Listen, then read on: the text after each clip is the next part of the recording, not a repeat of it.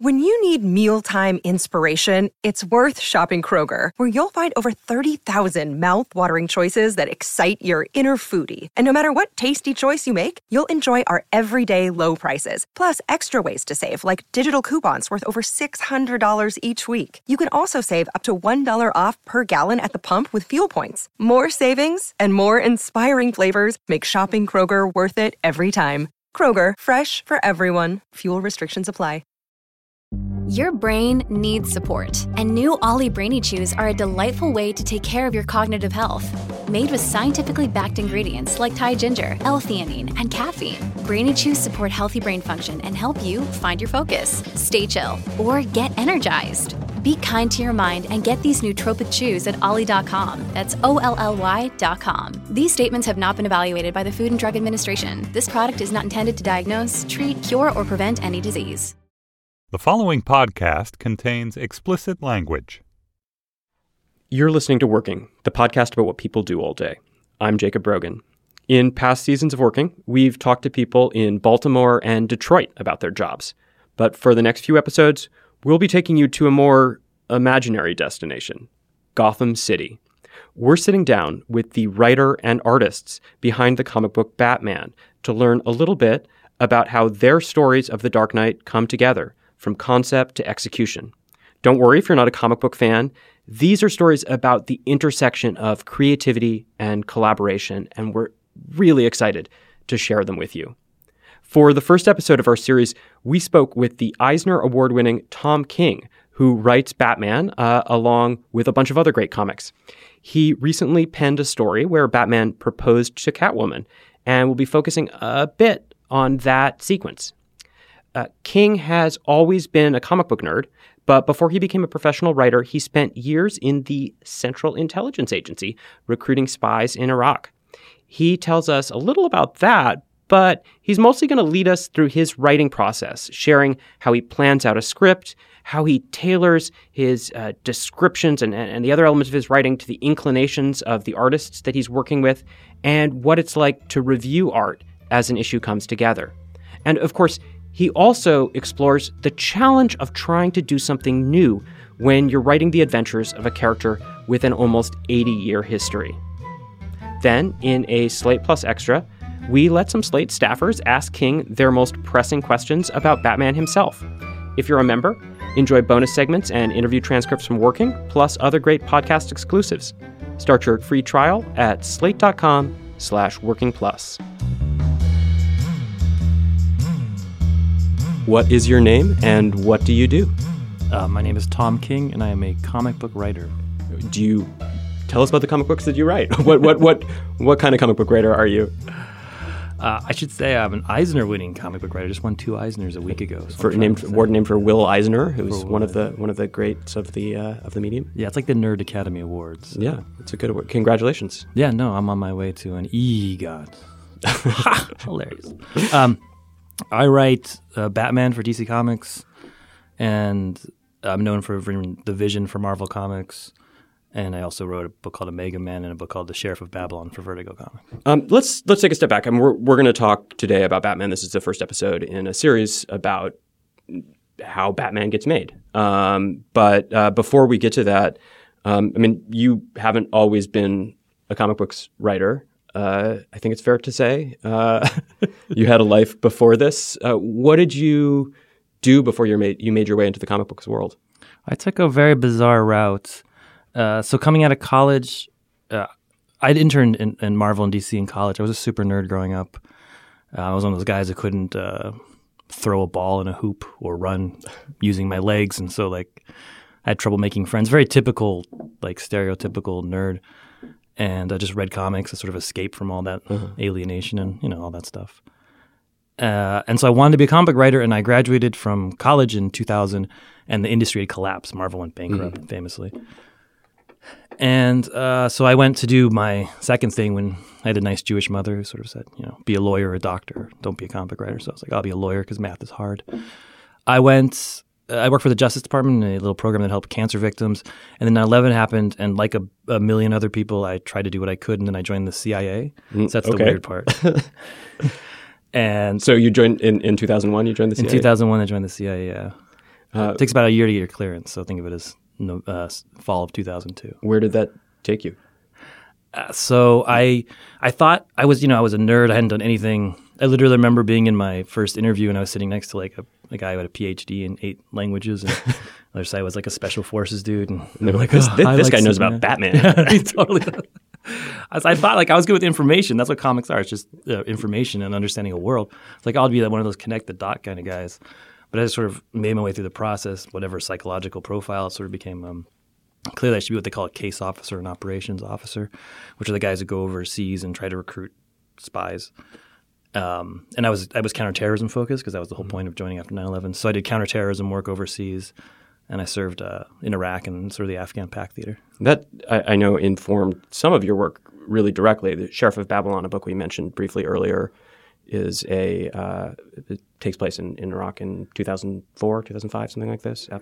Oh, yeah. It informs all of them. I mean, I can't talk about it directly. You already see me hesitating because it's all super security protected and all that stuff. But does that intelligence work inform the way you approach comics writing? Oh, yeah, every day. I mean, I'm lucky that I actually, in my 20s, I sort of did something crazy, and I can sort of draw on that as a writer. And, having gone through that sort of – and I come from a generation that, we're 15 years into this conflict, and so – this sort of generation of kids who went off and did this and came back and tried to make their lives out of it. I'm part of that, and I try to sort of capture that in my writing. Mm-hmm. How did you then make your way into comics, back into comics, since it had been a passion to begin with?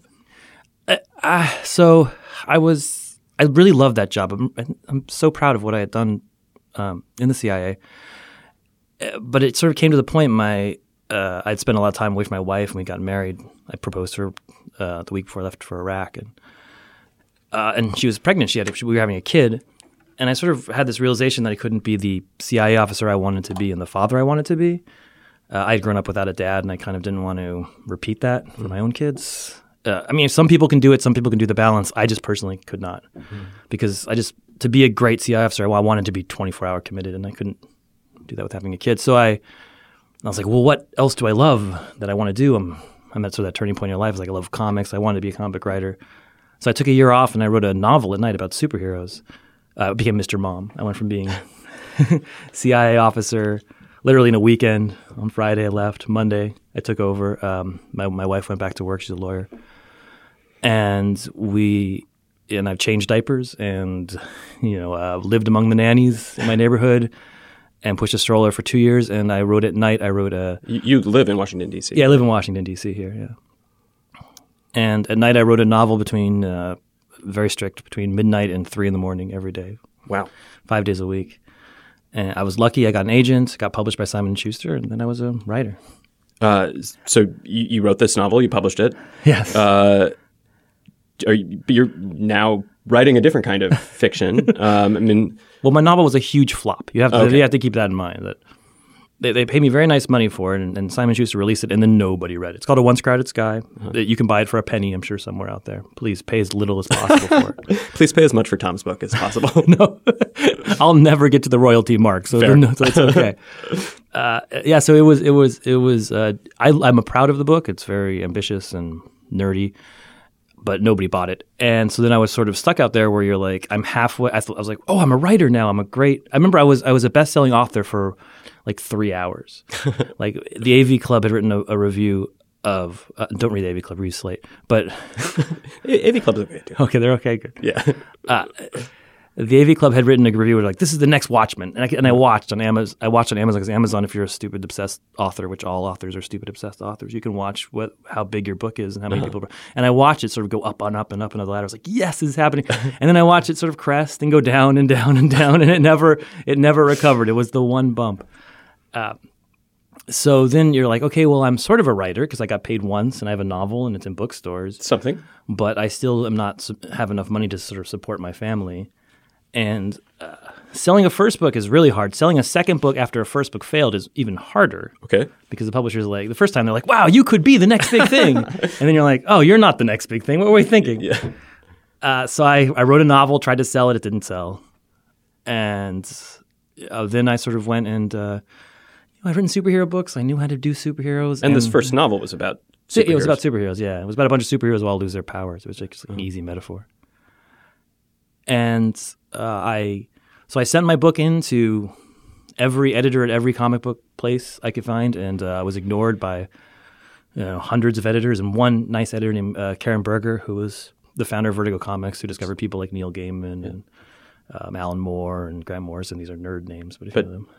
A legendary editor is really responsible, shaped comics, the mainstream comics especially, as we know them now. Sort of took the energy of mainstream comics and turned that into an adult medium, basically, in the 80s. A lot of literary ambition in the work. She took me off a pile and came up to me at a comic convention. I used to go to these comic conventions and try to hand sell my books, anything to sort of drive up these sales. I did this for years. And you'd go with piles of books, and I gave out free magnets. People come up to me and say, "Hey, we want a magnet. Can I interest you in this book?" It's like selling a used car. It's horrible. And she came up to me at one of these conventions, asked me to pitch her a series. I was like, "Oh my god, this is my big chance!" And I pitched it, and it just fell out like it's. I don't know if you've ever pitched a story or an idea to someone. You can just see it on their face that they're hating it as you're saying it. It was one of those experiences. It was just wow. And she's, I think, probably more out of pity than anything else, was like, okay, here's an assistant editor. You can do a little 8-page story. It was probably just because she was embarrassed to want to get out of the conversation. Oh, no. And I did the 8-page story, and the whole career took off from there. What was that story about? It was in a little anthology called Time Warp. I still like this story. It was a story of, because it had to be a time travel story, so it was a story of the old thing, would you go back and kill Hitler? And it was a story of if someone had answered yes to that and gone back and killed Hitler, it was that. But it was told from the sister's point of view. Hitler had a sister. And it was just like, what if you were a random little girl and, you were 5 and your brother was 8 and a time traveler came and shot him in the head and disappeared. And then you would go through. And so in the background, of course, history kept getting better, but her life kept getting more and more miserable because she couldn't explore. So it was this dichotomy between this sort of the world finding its own utopia while her world sort of fell in hell. And she's sort of suffering for her sins kind of thing. I'm going to track that down. Yeah, that's good. How did you end up on Batman? I mean, I assume it wasn't like what year was this when you published this story? That would be 2013, 14, around that area. Okay. And now it's 2017. So I was quick. Your career took off pretty quickly. Yeah. Nice. How did you make your way to Batman? What's the arc there? So I had proposed, I was pitching, so once the 8-page story went well, they're like, okay, pitch a series again and actually take some time for maybe come up with something good. And I had pitched a series that's now, years later, like in the process of being turned into a television show, but I pitched it.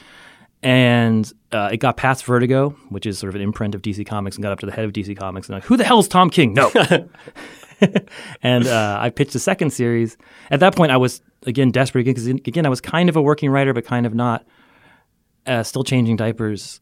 And I was like, okay, I didn't ever want to write about the war because I just felt it was cheap. It was kind of a violation. Also, I just didn't want to revisit it. Like, I didn't want to just have the war in my head for so long. But I knew like that was the one thing about me that people would always be sort of attracted to. So it was a very sellout sort of moment where I was like, okay, I'm going to pitch something that's about the war. When you say the war, you mean in Iraq? Yeah, in Iraq, yeah. So I pitched Sheriff of Babylon as a series. It was called Sheriff of Baghdad originally.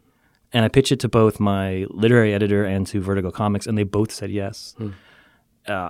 So I started work on the novel, and the Vertigo process went through, and the same thing happened where it was like, oh, this is brilliant. We want to publish this. This is going to be great. And then it got to the head of DC Comics, like, who the hell's Tom King? And threw it out. And in the meantime, I wrote the whole novel, and your third novel at this point. My third novel, yeah. My third. And of course, there's the unpublished novel every novelist writes before the first one. Right. So this is the fourth novel Okay. now. Which, oh my God, they're so horrible. There's some good moments in it. And then I got lucky. It's good to be good. It's better to be lucky. My editor, who was helping me with all this stuff, got promoted to be head of the Batman office. Mark Doyle, a brilliant guy, and he said, "Okay, I finally have the power to hire you on something where the head of DC can't do you." And so he hired me in this little book called Grayson, which was a spy show about Robin when he grows up. Dick Grayson, a spy comic book, and I'd been in the CIA, so it was kind of a thing. And he matched me with a writer, so I was co-writing it, a guy named Tim Seeley, who had been writing comics for 10 years and taught me everything. And the two of us went off running into this Grayson series. And that was my first sort of superhero series. You were operating kind of in the Batman playing field now, so we're trending toward... We're getting closer to Batman. Yeah. So then I was writing the Batman sidekick character, and I was writing very weird scripts. I wrote my first script backwards, and I was trying to use all these. You know, when you say backwards, you mean the story was the story went in backwards. reverse? Yeah, it's like a Memento kind of thing. Mm-hmm. And I was using, I'm super influenced by Alan Moore and Frank Miller. If anyone's nerdy enough to know those names, I think probably some of our audiences. And I was basically stealing all of their stuff as I could, which is the best way to start writing is to steal. And it got noticed. It got attention, and it rose me up enough that I got the offer of Vision, and that was the big game changer of Vision. And this was a book from Marvel. That's about a book from Marvel, yeah. Android played by Paul Bettany in the films, who moves to Arlington, Virginia, and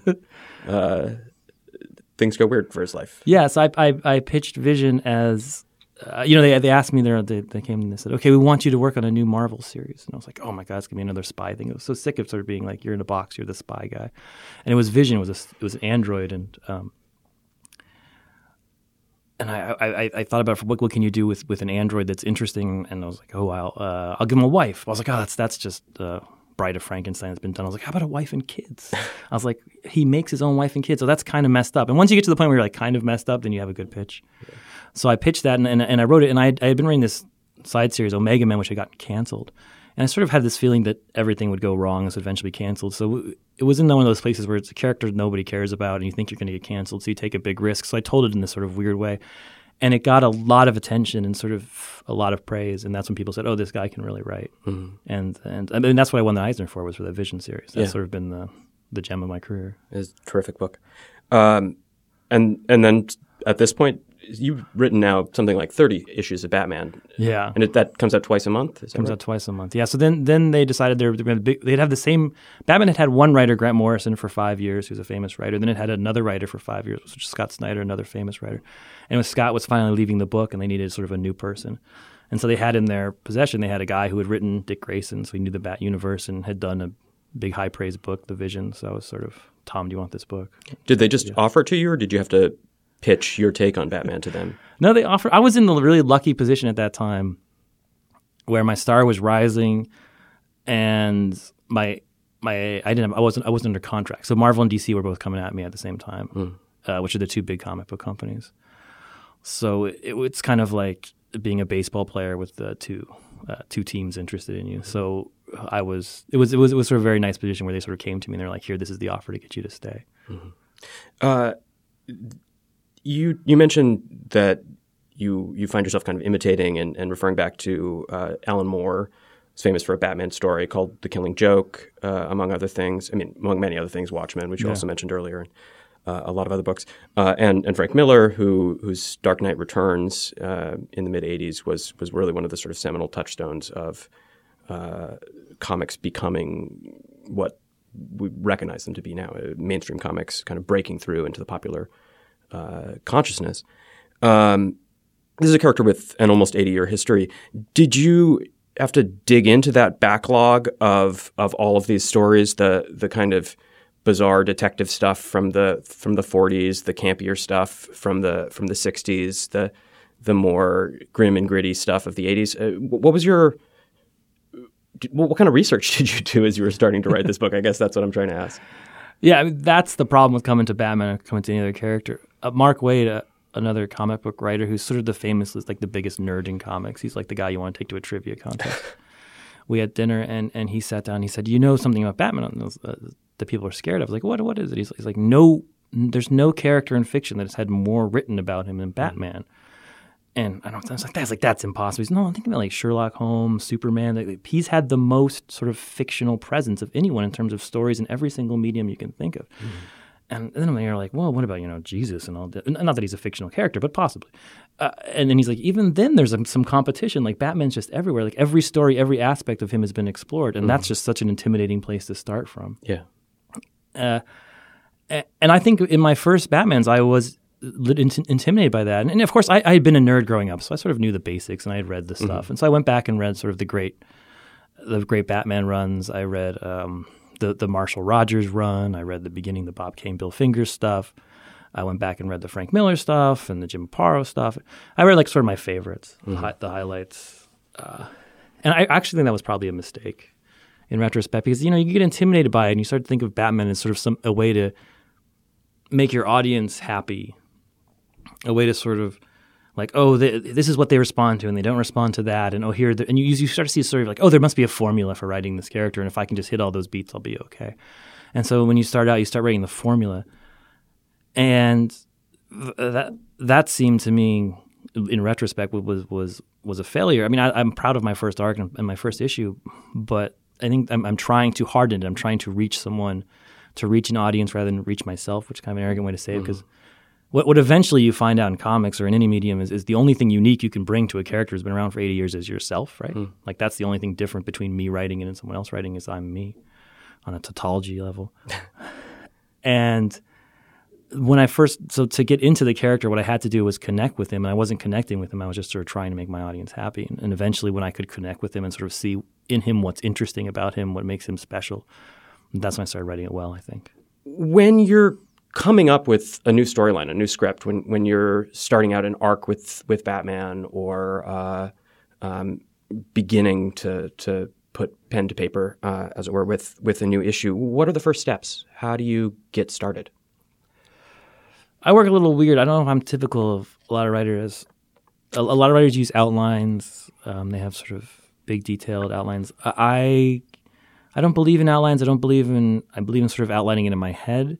And I think sort of what I forget wasn't worth remembering. I don't know if that's a good philosophy, but it's sort of the philosophy I stick to.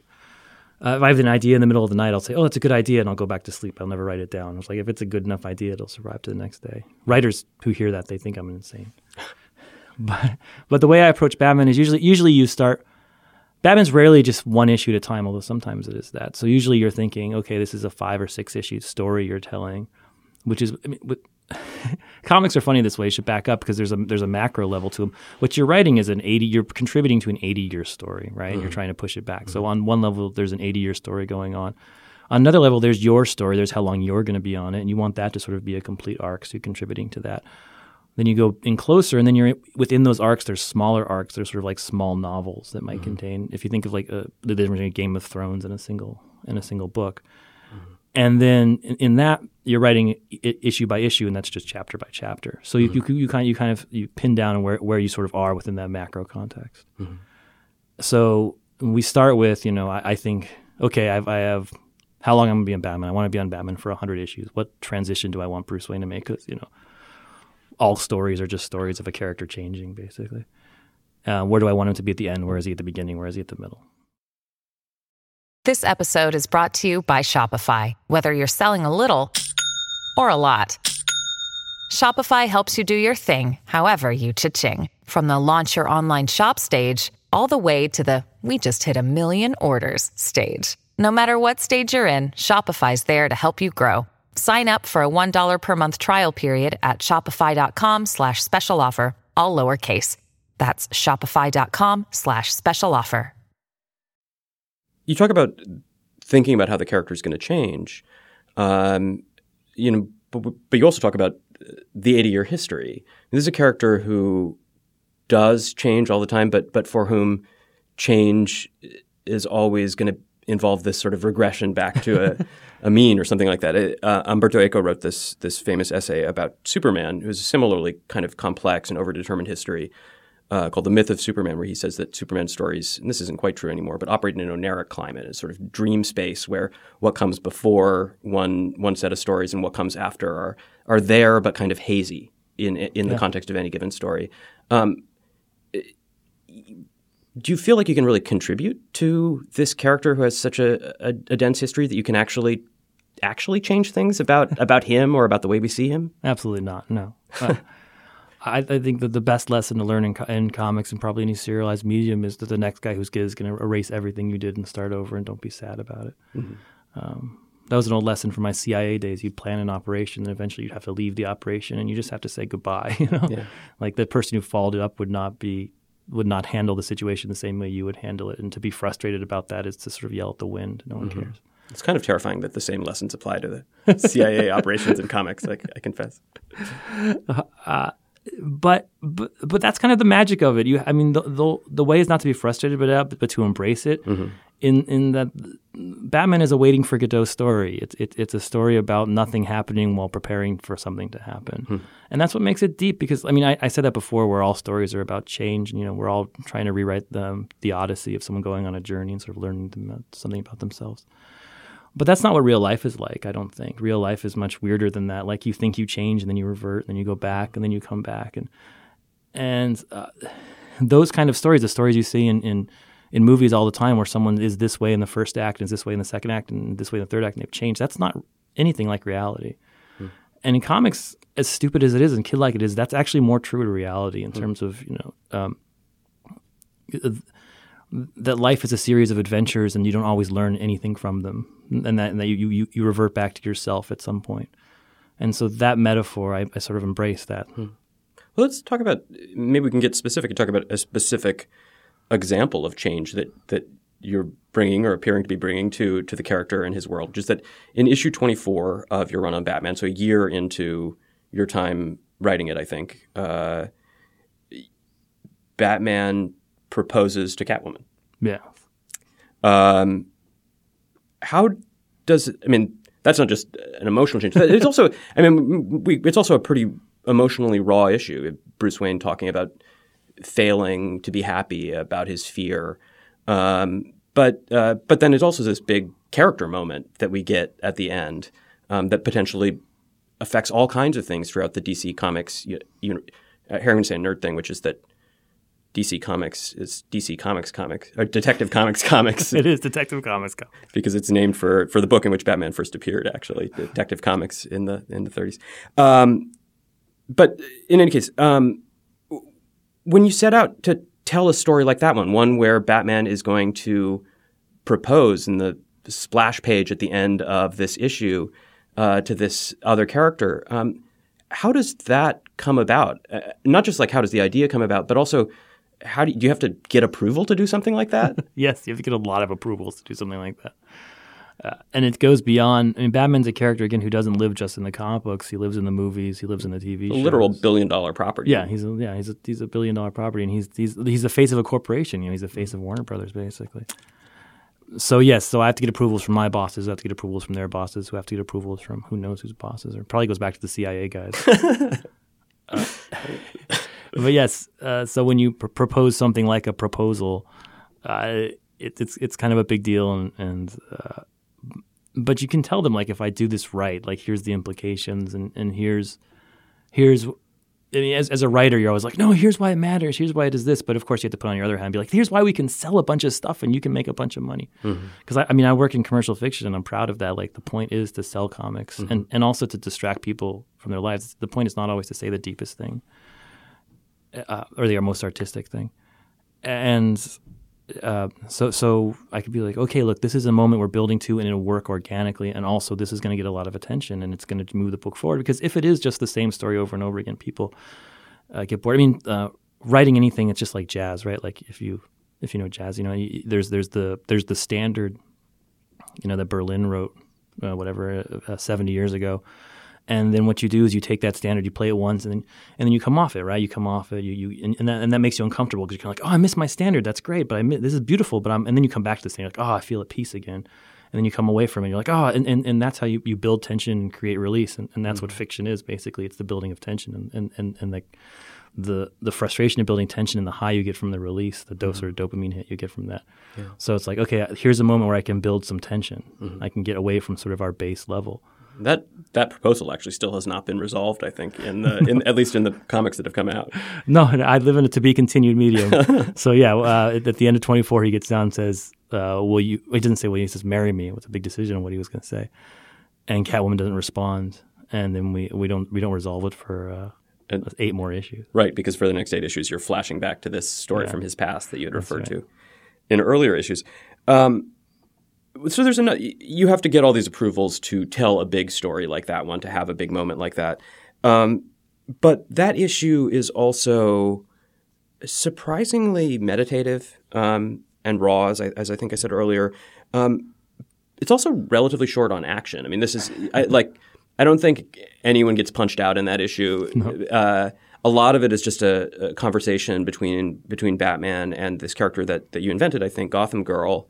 about whether or not she's going to try to become a superhero, and what path she'll take as she goes down that road. And then there are these scenes of Batman and Catwoman gallivanting across the rooftops and jumping off of buildings and things like this. Do you also have to get approval to tell a quieter story, a quieter issue like that one? Is there the expectation that the Joker is going to get punched out in every issue? I used to. I'm in a better position now. Once you sort of prove yourself, and so you can do quiet stuff and show you know how to get away from the quiet and do the punching again. Now they trust me a little bit more. But yeah, it was actually problematic when I first proposed the issue because I was working with an artist, David Finch, and later we brought in an artist called Clay Mann to help. And David Finch is he's a big punch artist. Like he's famous for sort of big punch books. And I was very hesitant with and I'd written a draft of the script which had sort of a lot of punching in it, and then sort of all the deep dialogue went over the punching. And my editor was like, I don't know, it seems like this could just be the two of them talking.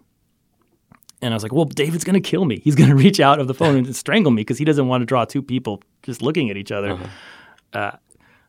I worked with an artist named Tom Fowler, who's sort of the first artist I ever worked with, and he was very stringent, a great guy, and taught me how. But he had a coffee break rule. He's like, if two characters are talking for more than two panels, one of them has to get up and get coffee. Like you can't just do talking. You have character is action. You have to get these people moving. And we had just come off this arc where it was a punching arc. It was basically Batman punching Bane for 5 issues, and so my editor's like, he's been punching for 5 issues. He can take one issue off. He'll be all right. So I said okay, and then I wrote the issue with no punching, and I know it was more powerful that way. I think it was good. It was sort of how Batman transitions from this quiet moment where he's talking to someone who's trying to be a superhero and teaching them what it means to be a superhero, and into him sort of trying to find happiness through this proposal. Yeah. So what I'm getting the sense. And we haven't really talked much about the collaborative process of comics, the way that you, or of superhero comics at least, where the ways that you're interacting with a lot of different creative people in order to bring a single issue together. We'll get to that in a minute, I hope. But before we do, curious about like the time that you actually spend writing the script, which is probably, You said that you wrote your first novel between 12 and 3 in the morning, which is terrifying to me. and I'm glad that you're healthy and alive now. My kids would nap, so you just had Sure. a nap when the kids napped. So you try to get the sleep back. Oh, was it 12 and 3 in the afternoon? No, it's 12 and 3 at night, but then when the kids nap during the day, you try to you get in a few moments there. Gotcha. So you add up the sleep to get some sanity. And deny yourself the sleep, apparently. But are you still writing between 12 and 3 in the morning? No. Is that an entrenched habit now? No, thank goodness, no. So what is your day like? What's it like? I mean, when do you sit down in the morning to write? Do you have a schedule? Ish. I mean, I have 3 kids and a working wife. So I have a schedule, but it never works. So my line I use is, it takes me 5 days to write it. It takes me 3 days to write a script, but it takes me 5 days to find 3 days. Mm-hmm. And I take care. So I have a little one who's 3. And I have an older that are 7 and 8. It's boy, girl, boy. And I take care of the little one until the nanny gets there around 11. So I have him for like an hour or 2 in the morning, which is like the best time. If you see me feel sentimental about it, we're just about to lose. He's going off to preschool. It's killing me. Oh. They sort of had these like 2 hours in the morning every morning. And then I go up to work. And then, of course, there's emails and there's this and there's Twitter. And, being a creator in the modern age means you're constantly getting feedback 24/7. And do you react to that? Do you not? And the whole thing. And we actually first interacted on Twitter. That's talking about how good Vision was, I think. That's right. And so you get distracted by that stuff. And my basic process is, on a first day, I try to write 5 pages. I think when you're writing, you have to be forgiving of your own self. So when you say pages, write 5 pages, you mean script out 5 pages of the comic itself. Pages, yeah. So what happens? I do my deadlines are always Friday. So I start Monday and Friday. It's like a normal work week. And is this do you have a home office that you're working out? Yeah, I have a home office. It looks very nerdy. It looks out. I work on Capitol Hill in D.C. I have my little dog, Roxy, on the floor yelling at me to take her out all day long. And I on a computer. I'd use Word, which program I've used since I was in high school. And so what I do is basically over the weekend before, I'll know what issue I have to write next, whether it's a Batman or I'm working on Mr. Miracle now. And over the weekend, while I'm driving or taking care of the kids or doing something, I'm daydreaming. I'm thinking of what this issue could be, and I'm basically looking for a way to organize it. Like in Batman 24, if you look at that specific issue, I organized it by there's essentially two scenes that happen simultaneously, and there's one scene where he's talking to the Gotham, this girl who's about to be a superhero, and there's one scene that happens in the future where he's with Catwoman, and they're sort of having fun going through the city. And so once I get sort of an organizing principle and I can sort of see it, and hopefully I'm there by Monday. If I'm not, then I spend Monday looking for that principle. Then I write the first 5 pages on the first day, the first 5 script pages. And that can be really easy. I mean, some script pages are hard to write, some are easy. Sometimes you can just write like double page splash. What that means is it's 2 pages put together, one big picture on it. Mm-hmm. For people who don't know how comic books work, and who knows how comic books work, people who work in comics don't know how comics work. It's not like screenwriting where there's a set sort of here's how to write a screenplay, and anyone who gets a screenplay will know if you know the rules or not. Sort of, and they're like, oh, you're a professional. You're not. You can tell instantly with a screenplay, or a novel, which I have written, where it's just like everyone knows what a novel looks like. A script is basically a letter you're writing to your artist. So, and it's like, this is a comic book I want you to draw, and it's a long letter, and it has to go through an editor, so he has to understand it too. And so that can be anything. Like there's a thing famously called the Marvel method that Stan Lee used to use with Jack Kirby, where he would like not even write a letter. He would just call Jack on the phone and be like, Jack, I want something with a big godlike character, and he's taking over the world. And that's how Kirby draws Galactus and Silver Surfer. You know? And then Lee would just go on sometimes just write the actual that's right dialogue in. Yes, and then depending on what Kirby had created. Yeah, and it seems so bizarre, but this is actually how like 30% of comics get written is especially back in the day, is that just some random plot stuff like that, or the plot could be thicker, where it's just like 2 pages of here's what happens in the issue, and then an artist will draw it without any words on the page, so it makes no sense. It makes only sense to the artist, and then he'll turn in the pictures, and then the writer will write words on them. It's like Mad Libs or something. It's like Mad Libs. And if writers and artists are talking, the artist can be like, this is what I intended to do here. But if they're not, like back in the day, Stan Lee and Steve Ditko didn't talk to each other when they were doing Spider-Man. So Stan Lee would get these things and he'd have no idea what they meant. And he would literally just have to like guess what Steve meant. You know, there might be like some notes in the margins. But that's not how you work. That's not how I work. I work for something called a full script, which is where I like each panel, basically every page has a certain number of panels on it. I decide how many panels, and I do panel 1, a small description, and then what the person says. Panel 2, a small description, and then what the person says. Mm-hmm.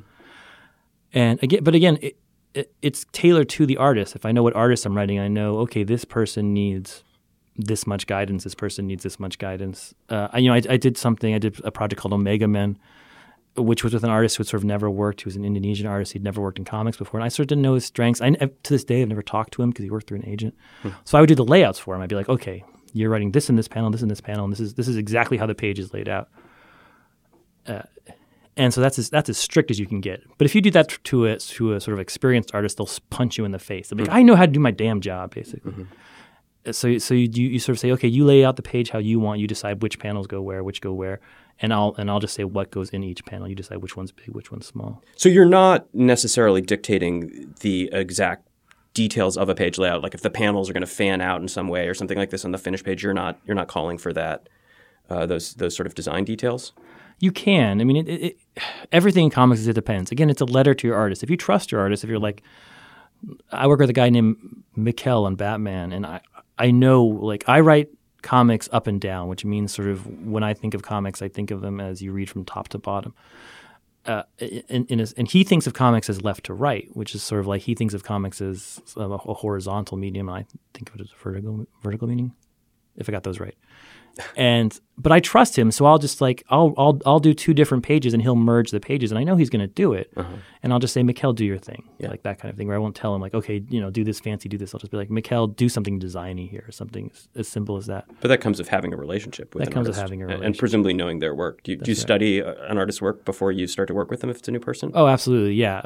And the key is, I mean, you want an artist to be excited about what they're drawing. Like that's the key to everything in success in comics. You want an artist to be as engaged with the work as you are. So, for example, I worked with an artist named Jay Fabok on Batman for a little while, and we had some pages to do. And it was kind of just empty. It was, again, like a page that needed just good visuals, but I didn't really have a great idea for it.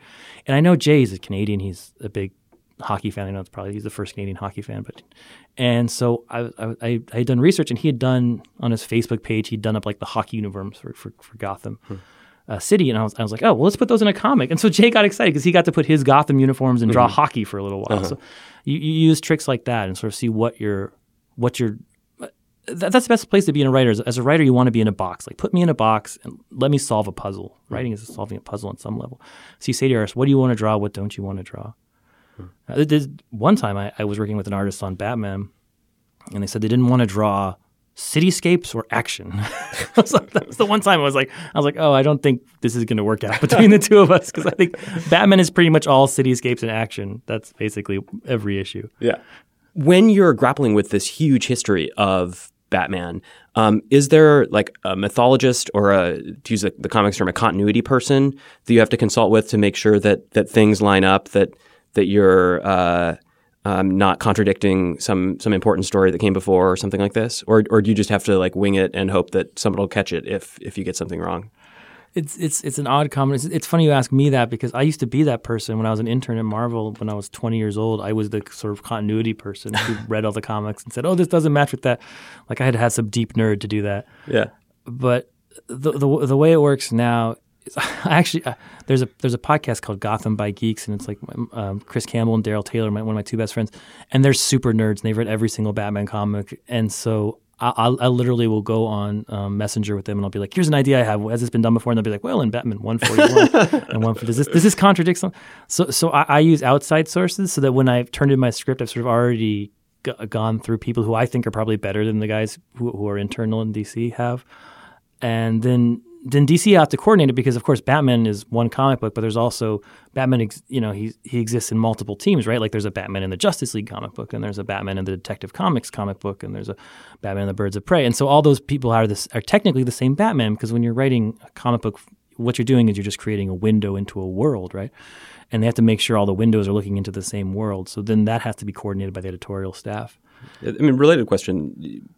What happened, how involved are you when there's like a crossover between books or something like this? Do other writers consult with you if they're bringing Batman into their book, or do they just get to do Batman their way? I sort of have a philosophy that I don't want to ever get in another writer's way. Mm-hmm. So if anyone says to me, Tom, can I do this with Batman? I think I always say yes and let the editors sort of sort it out. Mm-hmm. And I was like, I'll worry about the Batman in my books. You worry about the Batman in your books. And then the editors will have the conniptions. No, that doesn't add up. That doesn't add this. I'll let the editors do it. Writers have enough problems without me sort of editing them. Mm-hmm. You also, though, occasionally have to deal with kind of company-wide crossovers where you have to fit your story into this larger story that's being told about Watchmen or something like this, being introduced into the DC universe. Is that... do you feel like you have to cede control in those moments? Is that frustrating when you're writing those kind of issues? No, absolutely. I mean, the way comics work to the audience is the way they seem real. And it seems so weird to say this, and I don't know if people understand this. Maybe you'll understand this from watching the movies. Is they seem real because a comic book like Batman will have an impact on another comic book 5 years from now, or another comic book a month from now. Like there are consequences to the actions. So that when I say Batman gets the Catwoman proposes to Batman has this emotional moment that might have an impact beyond sort of my book, and so then it has to sort of be one story, and that's something we call continuity. I mean, we have this now in the movies. The movies are stealing this, but it would be sort of weird if a Tony Stark was played by a different actor in the Spider-Man movie than he is in the Iron Man movie. Now everyone sees how that weird that is, but growing up, that's what all you were making fun of us for being nerds about. Oh, that doesn't add up. I have never used that voice to describe anyone. I use it all the time. And so, but to me, like that's a joy. Like that's part of that makes the comic books have high stakes. That's why people read it. Like if you're writing, you want people to have care about your characters and think they're as real as you can make them. You don't want to be writing. I mean, you don't want them to perceive your book as sort of fan fiction, as something that you're just doing to entertain yourself. You're doing something to entertain an audience, to connect with them. Although fan fiction now has gotten so evolved that now that it does that too. So the continuity is the thing that sort of separates you from playing by yourself to you playing to being meaningful, so that when someone dies, it means something. Yeah. It would be stupid if in one Game of Thrones episode Jon Snow died, and then the next one some different writer wrote it and Jon Snow was awake again. You'd be like, I'm never watching Game of Thrones again. It's useless to me. Yeah. There'd be no stakes in the show. Death will be meaningless. Yeah. Although death is often meaningless in comics, in superhero comics. Yes, that's true. So you have to find something. So the tough part is finding something that's more meaningful in death, and so that's what Batman is. We're finding love. That's like the one thing that might do it. I like that. Do you ever provide visual references for people? I mean, you say that they're short descriptions, but if you have something really clearly in mind that you would want to see on the page, how do you convey that to the artist? Oh, absolutely. All the time, where I'll do. If you look in Batman 24 that we're talking about, the first or the second page is a big splash page where it's like a vertigo shot of Batman sitting on top of a big building looking down. I knew I was writing these boring talking pages where it would just be Batman and this girl talking for a long time. So I was like, I have to at least set it someplace interesting so there's something visual to look at. So when I think interesting, I think way high up. So I was like, I want this. Because Batman's not afraid of heights like most people. So I was like, he's just going to have a conversation. He'll have it on the top of a needle of a building. So I went and looked at all those, you watch those videos on Facebook where people are walking on top of these buildings and it just makes your stomach fall out, basically. I was like, what if we did that? Like, what if Batman was just wandering around on top of one of those buildings in the way? Because at least it'll be visually interesting. Then at least, you're staring at it and your stomach's falling out. So I took some of those. I went on the internets, if you've heard of those, and I got some pictures. I have. And I send in my artist and I said, I want to do it sort of this style where you sort of get this vertigo. So if you see in that first shot, it's right from a shot I took off the internet. Do you draw yourself? I mean, are you a visually minded person in that way? No, I can't. I'm one of the few comic writers who don't draw, which is disappointing to me. I even like the classic writers like Alan Moore and Grant Morrison, those guys have some skills and sort of started as artists. I have none. I can't draw anything. I can't draw a bat. I practice just so I could draw a bat signal, because people come up to you as cons like, can you do me a sketch? And then I was like, yeah, so you want to draw something? So I drew a bat signal, which is just like 5 lines, and I couldn't do it. It's just, it looks, I can't do a single. Having an art, to me, it's just like having a superpower. I don't understand how they do it. I feel bad that it's a lot harder to be an artist than a writer. I'll say something in a script like, for issue 5 of Batman, I had this superhero called Gotham Girl, and she's hovering over an entire house. I was like, Gotham Girl hovering over the entire landscape of Gotham City, knowing he'd have to draw 50 buildings. And it takes me 30 seconds to write that. And it takes an artist a week to draw it. Yeah. Some of the notes in your scripts, I mean, your descriptions are, you said, short. That's like a sentence normally, right? Yeah, just like a sentence, terse, yeah. Yeah.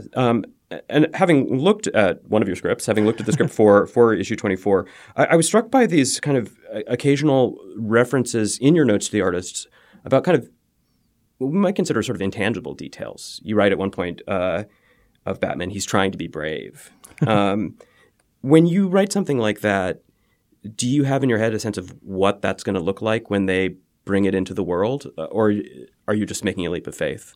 No, my I don't know, as arrogant to say, but like my gift or what I do well is I've read so many stupid comic books, and I love the medium so much, and I've dedicated my life to it at this point. When I'm writing, I can see the comic in my head, and I can see usually 90%. I can see what artist I'm drawing for, and I can see pretty much how they draw it. And I'm usually right when it comes down to it in the end. Sometimes the great artist will surprise me and sort of exceed my expectations.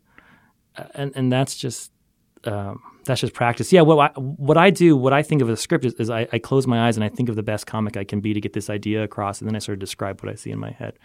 So when I say something like, Batman trying to be brave, I'm just trying to I see his expression in my head, and I was like, how do I describe that expression? I can't say, oh, his half his lip is moved a little bit, at 45 degrees angle this way. Like, that doesn't make sense to me to say like something like that. So I just sort of describe the emotion and hope the artist can nail it. There are comic writers throughout the history of superhero comics that did take that much more aggressive, elaborate approach. Alan Moore, who we've mentioned a few times, is famous for having the first panel of Killing Joke, his big famous Batman story, is supposedly like a page and a half long. But you're not that kind of guy. You're simpler. No, and I feel bad about it. Like, I feel like I should be as obsessed with those kind of details. But I'm on even doing terse descriptions. I feel like I'm on the more strict right. A lot of comic book writers will say things like, the next 2 pages there's going to be a fight scene. Do what you want. I'll add a dialogue later. That's probably the standard way to do a fight scene, is just sort of to do something like that, and then you skip ahead. I never do it that. I'm always like, panel 1, the punch goes this way. Panel 2, the kick goes that way. And so I feel myself that I'm too strict, but I don't know. I when I did my prose, I wrote in a sort of terse style, just trying to copy Hemingway like everyone does. So I think I write in a terse style when I do panels. That makes sense. Another day is here, and you're ready for it. What to wear? Check. Breakfast, lunch, and dinner? Check. Planning for what's next and how to save for it? That's where Bank of America can help. For your financial to-dos, Bank of America has experts ready to help get you closer to your goals. Get started at one of our local financial centers or 24/7 in our mobile banking app. Find a location near you at bankofamerica.com/talktous. What would you like the power to do? Mobile banking requires downloading the app and is only available for select devices. Message and data rates may apply. Bank of America N.A., member FDIC. So you live here in Washington, D.C. Most of your collaborators do not. None of them do. Washington is a terrible town. Why would you live here? Why would I live here? Why would anyone live here? Why do we live here? It's twice as expensive as everywhere else. And twice the taxes. And there are half the number of comic book artists. So and you're surrounded by crazy political people. That's true.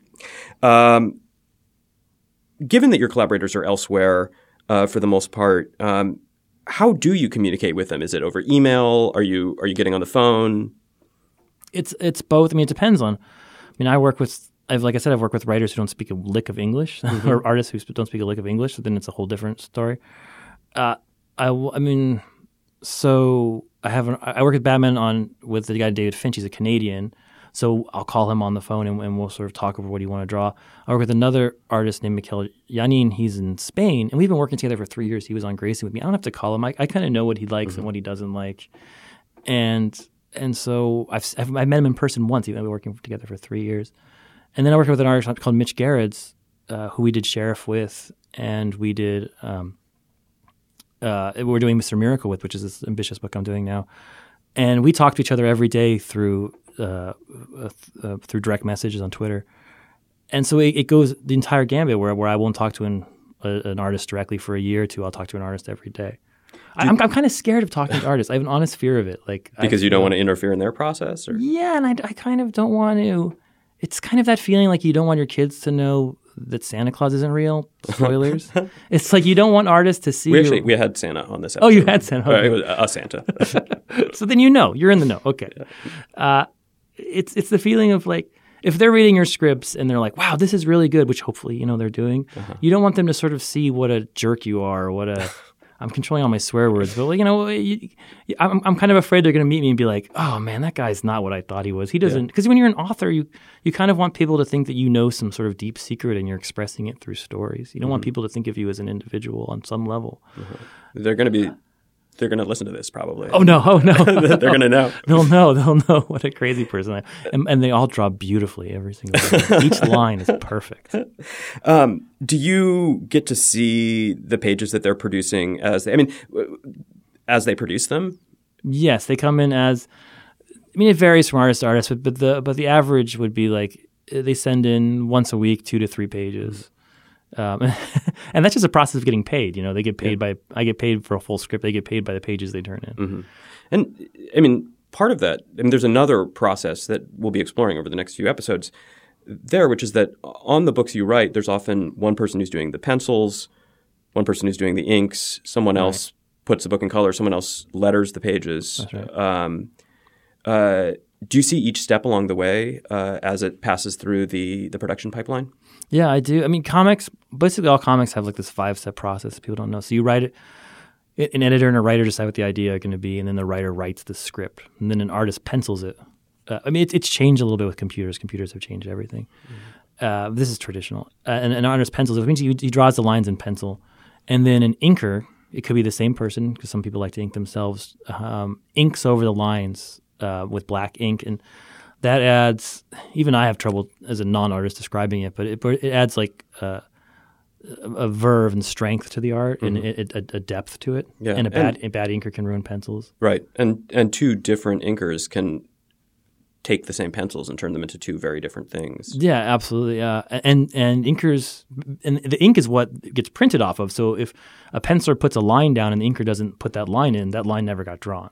Because it just won't be seen. Because it just won't be seen. Or if the inker draws lines that aren't there, those are the lines that get in. So so pencilers are always obviously very particular about what inkers use. And most pencilers prefer to ink themselves, which is what I have on most of my books. And now, so that's the traditional way when people were drawing on big 11 by 17 pieces of paper. Now in the modern age, for the last 10 years, this technology it's usually called a Cintiq, but there's sort of different. You can do it on an iPad Pro or something. And so a lot of people a tablet of some sort, yeah, big tablet. And a lot of people, like I work with Mitch Gerrits and Jay Fabak, who I was talking about earlier, they do their art directly on a Cintiq, and then the process is completely different for them. Where they're because they have an undo button, they can. It's not just white out, and they can also ink themselves quicker that way. So a lot of people who do it digitally, they call that, they draw digitally on a thing and they turn it in that way. It's a whole different process, and it's sad for us nerds because there's no actual physical copy of the art. Because if you're a big comic book fan, you want to buy the original art, but it doesn't exist because it's all done on digitally now. Yeah. It may be sad for the artists as well because they can't sell those pages. Right. But Batman 24 in particular is really weird. It's all done on paper. There's two artists who worked on that book, drawing the two halves of it, Clay Mann and David Finch, and both of them work traditionally in big pieces of paper, and both of them work with inkers. And Clay works with his brother Seth, and David works with Danny Mickey, who's the best inker in comics. So. It helps when you're doing the best-selling comic because you get the best artists on it. So that's the ink process, and then what happens is it's sent to the colorist, which is actually a dual process, where they send it to a flatter, what they call a flatter. And what that person does is they basically color the comic in like the simplest, easiest way possible, and then they send that comic, and it's like factory style. There are these flatters out there. And they send that comic back to the colorist, who's a professional, and it's sort of like the Photoshop genius of the comic, who does all the Photoshop, does all the special effects, and makes the figures look brilliant and interesting. And in our comic, it's Jordi Belair, who's probably the best colorist in comics. She's won 2 to 3 Eisners. I think we're going to talk to her in a later episode. Yeah, she's brilliant. I work with her as much as I possibly can. And her style, and she'll tell you better than I am, but she's into storytelling. A lot of her colorists are sort of into renders and making things sort of as molded as possible. But she's into storytelling and sort of dulling that. And I love what she does.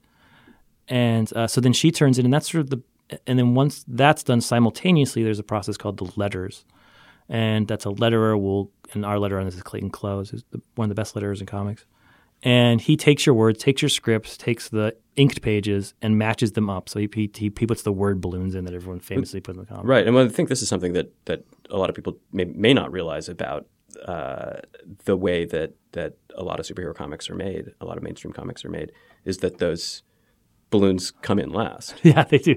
They come in last. So, and then you get, and once all that's done, they send you, the writer, sort of, and usually in black and white because the colors usually come in last. They send you a black and white copy of, okay, here's, you had your script. That was your attempt to describe a comic book. And somebody drew what they thought you were thinking. And now we've matched that up together, and you have to decide if they hit it or not. And do they ever miss? Yeah, often, yeah. So then everyone's late, it's deadlines, right? That's how the world works. So you have, between 4 hours to 24 hours to sort of fix everything. And honestly, in most of my comics, it's usually very smooth. It's usually just me. I'm the one missing where I'm like, oh, because comics are all about controlling time, It's about when you're doing panel 1, panel 2, like how much time does the reader spend on one to spend on the other to get the right beats? Do you need a blank panel to make a joke work?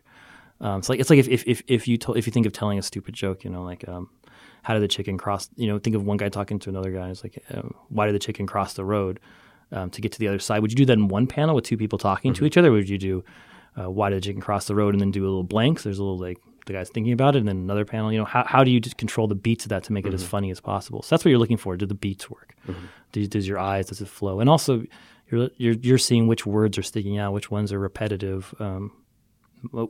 What you wrote that sounded stupid, that now it sounds good. If it isn't working, do you talk to the artist directly? I mean, do you go to your editor? I mean, I imagine that in some cases could be a pretty big deal, especially if the art has made it this far along in the production process by the time you're looking at it.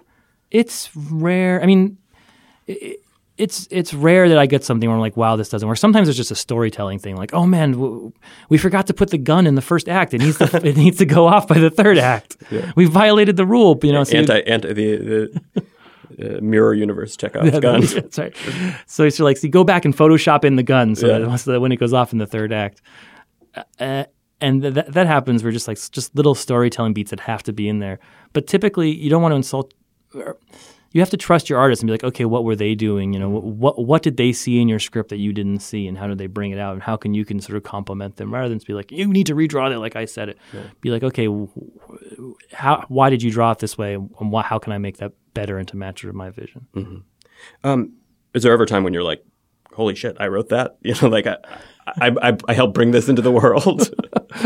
There's always a time where I'm saying holy shit. I don't think there's a time where I said, oh man, I wrote that. I mean, there are issues you get, because then you get it. Then you eventually, a week before it comes out, they send you it in the mail, and it's the scariest moment of your life, because you're like, oh my God, what if there's a typo? What if I did something stupid? What if and you kind of don't want to read it, and you do want to read it, and sometimes you read it, and you're like, oh man. Like I just got Mr. Miracle #1, and I was like, oh man, I'm so proud. Like everything is perfect.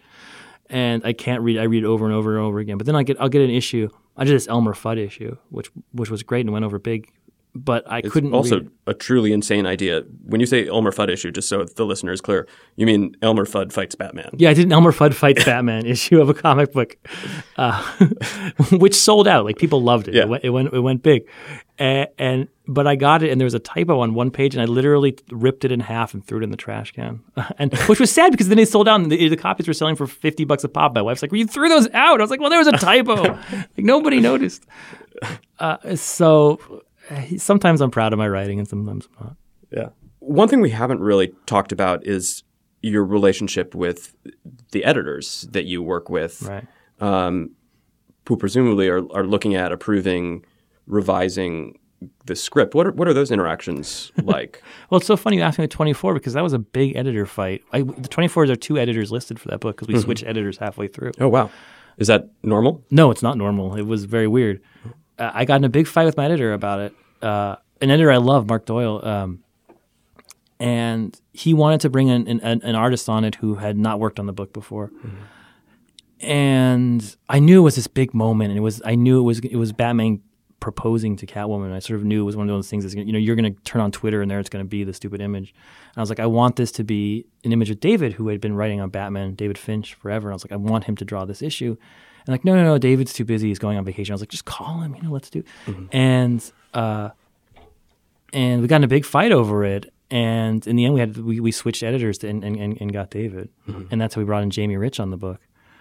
And I don't know who was right, who was wrong. I mean, I think David was right to draw the issue, but that's something I could not do earlier in my career, where you could say, like, I'm putting my foot down. Uh-huh. Like, that's something you can only say when you've had a lot of success. Do you have much say in other contexts now about which artists you're going to work with on a given book?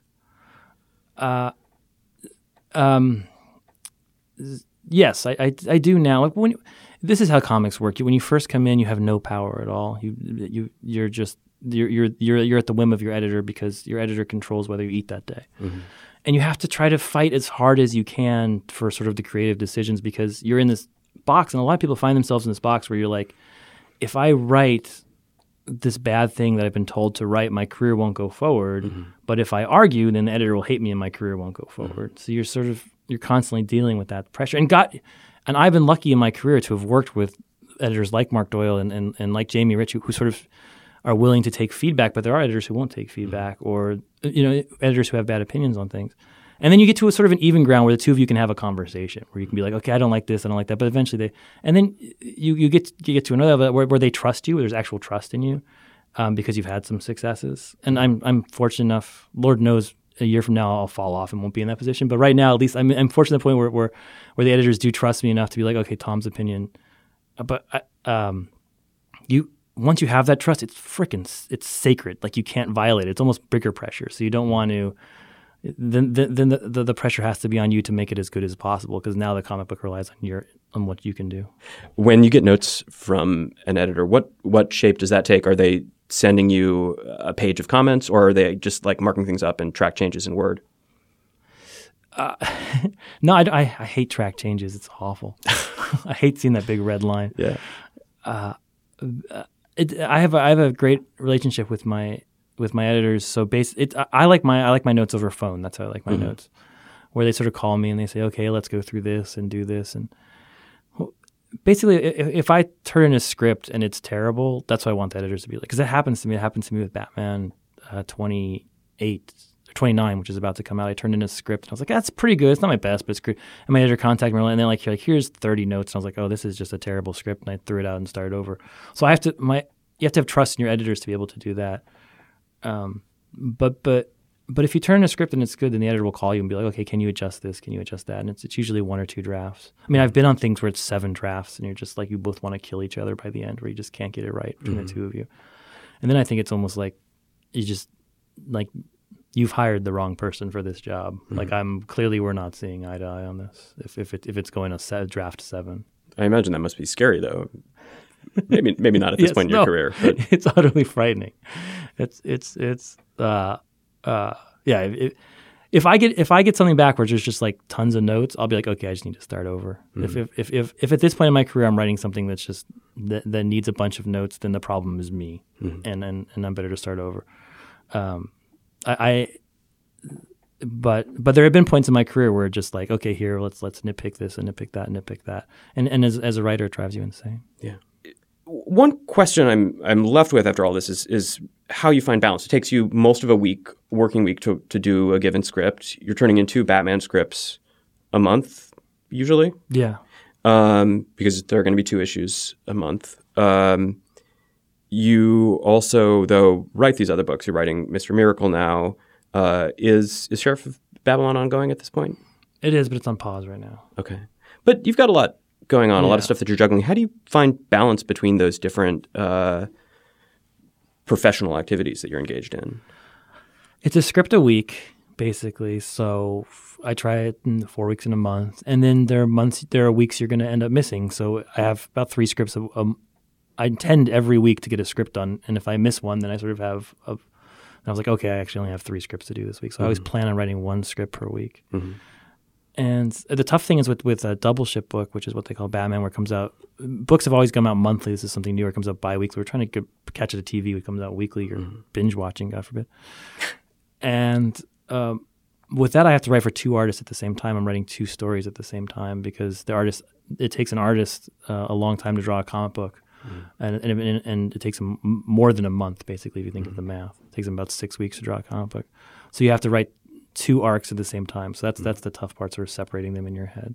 So you're actually working well in advance of the publication dates in that way. It's not it's a deadline game, but maybe not like a do or die moment, up to the moment kind of thing. Yeah, I mean, it can go both ways. I started in novels where you write a novel and then it takes you 6 months to sell it, and then the editor works with you for 6 months on it, and then you have a 6 months in the copy editors, and it's like a novel takes 2 to 3 years basically to sort of go through its process to sort of come out to the public.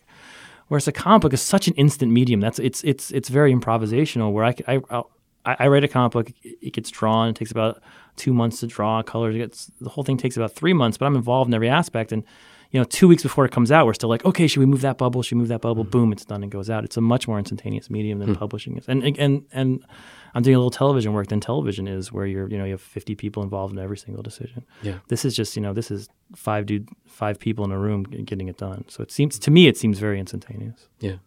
Do you find it difficult to switch tonally between the different books that you're writing? No. No. I mean, it's a matter of imagination. You're a different person you're a different person. I mean, when people ask me that question, like, do you have trouble? It's like, do you have trouble talking to your wife as opposed to your boss? It's right? Like you're switching who you are throughout the day. So I'm a different writer when I'm writing Mr. Miracle as I am writing Batman, but it's the same as being a different person talking to someone else. Yeah. What about the money, if I can ask about that? Does writing comics pay well? It's not a medium that people get in to get rich. It's a medium people get in to love. That said, when you write Batman, which is a very good selling title, comics are nice and have royalty structures now. Historically, they didn't. Yeah, they didn't historically, yeah. And the great creators of these great works, like, Superman had no money. And Schuster was homeless at the end of his life, basically, and had to be sort of rescued by Warner Bros. And they put him on a salary of like $30,000 a year. And here they were releasing movies, making billions of dollars. But fortunately, that because of people like Neil Adams, who worked to get comic book royalties, if you're writing a book like Batman, which sells very well, thank you, Batman readers, for that. Or a book like Vision, which didn't sell well in the comic book, like those little trade things, but once it hit the book market, sold very well. Then the royalties kick in, and you can make some decent money off of that. Yeah. Are you in a position to negotiate those royalties, or is it kind of standard across the industry? Everything's negotiable, At the end of the day, it's sort of a capitalist system. But I'm lucky enough. I work for DC Comics, and the head of DC Comics is Dan DiDio, and he really actually cares deeply about creators and creator rights and making sure creators get their money and get paid. And so I'm well taken care of, and I appreciate that. So it's crazy. It's crazy to make money off of comic books. It pays a lot better than novels. I say that. I believe it. And better than the CIA. Yeah, that's news. You weren't living the James Bond life? No, sad. No, you're a public employee. You're a GS something or other. Last questions here. What happens after a book comes out? Do you have to spend much time doing promotion, supporting it? It depends on the issue. When it's an issue like Batman getting engaged, yes, you do those. You do like being a comic book writer or a comic book writer who's on a big book like Batman. It's like being like a nerd celebrity or like the D- celebrity.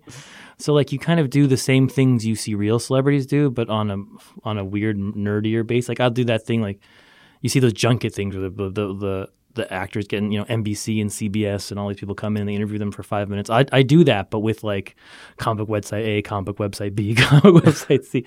So it's kind of like it's like the nerd version of celebrity. Yeah. And yeah, so you do that all the time, and you just try not to sound like an ass. Are you happy in my life? Oh God, no! I'm a writer. Who's a happy writer? Is there one out there? Am I happy? Yes, I'm happy. But I'm not happy because of my comics. I'm happy because of my wife and my kids and my dog. That's what makes me happy. The comics are nice, but that's the core of the thing, right? Seems like a good life. Well, thank you so much for being here with us today. This was such a delight. I'm a super Slate nerd. Like I've been listening to your podcast for 10 years. I just got to meet David Plotz in the hallway and try not to freak out. He elbow bumped me. So this is an honor, and I appreciate everything you do and everything your site does. It means a lot to me. Well, I'm a super comics nerd, and I appreciate everything that your books do. They mean a lot to me. I am. It's true. Thanks for listening to this episode of Working. I'm Jacob Brogan. We want to recommend that you check out Slate's podcast, I Have to Ask. Each week on I Have to Ask, Slate's resident interrogator, Isaac Chotiner, talks one-on-one with newsmakers, celebrities, and cultural icons to help us better understand them and our world. Check out especially his recent episode from August 24th with Mark Lilla, the author of Once and Future Liberal, with whom Isaac had a interestingly combative conversation. It's worth a listen. We'd also love to hear your thoughts about Working. Our email address is working@slate.com. I read and try to respond to all of those messages, and I love hearing from folks, whether you have a suggestion for a future season or episode, or just thoughts about the show. You can also listen to past episodes at slate.com/working. Thanks to AC Valdez, who helped us record this episode, and to all of the Slate staffers who pitched in with questions for our Slate Plus segment. This episode of Working was produced and edited by Benjamin Frisch.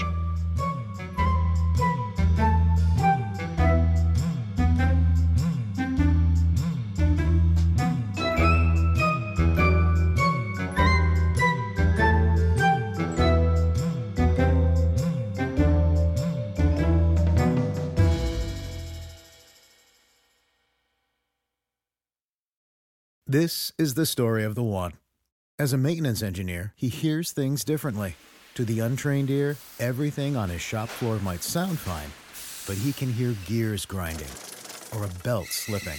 So he steps in to fix the problem at hand before it gets out of hand. And he knows Grainger's got the right product he needs to get the job done, which is music to his ears. Call, click Grainger.com, or just stop by. Grainger, for the ones who get it done.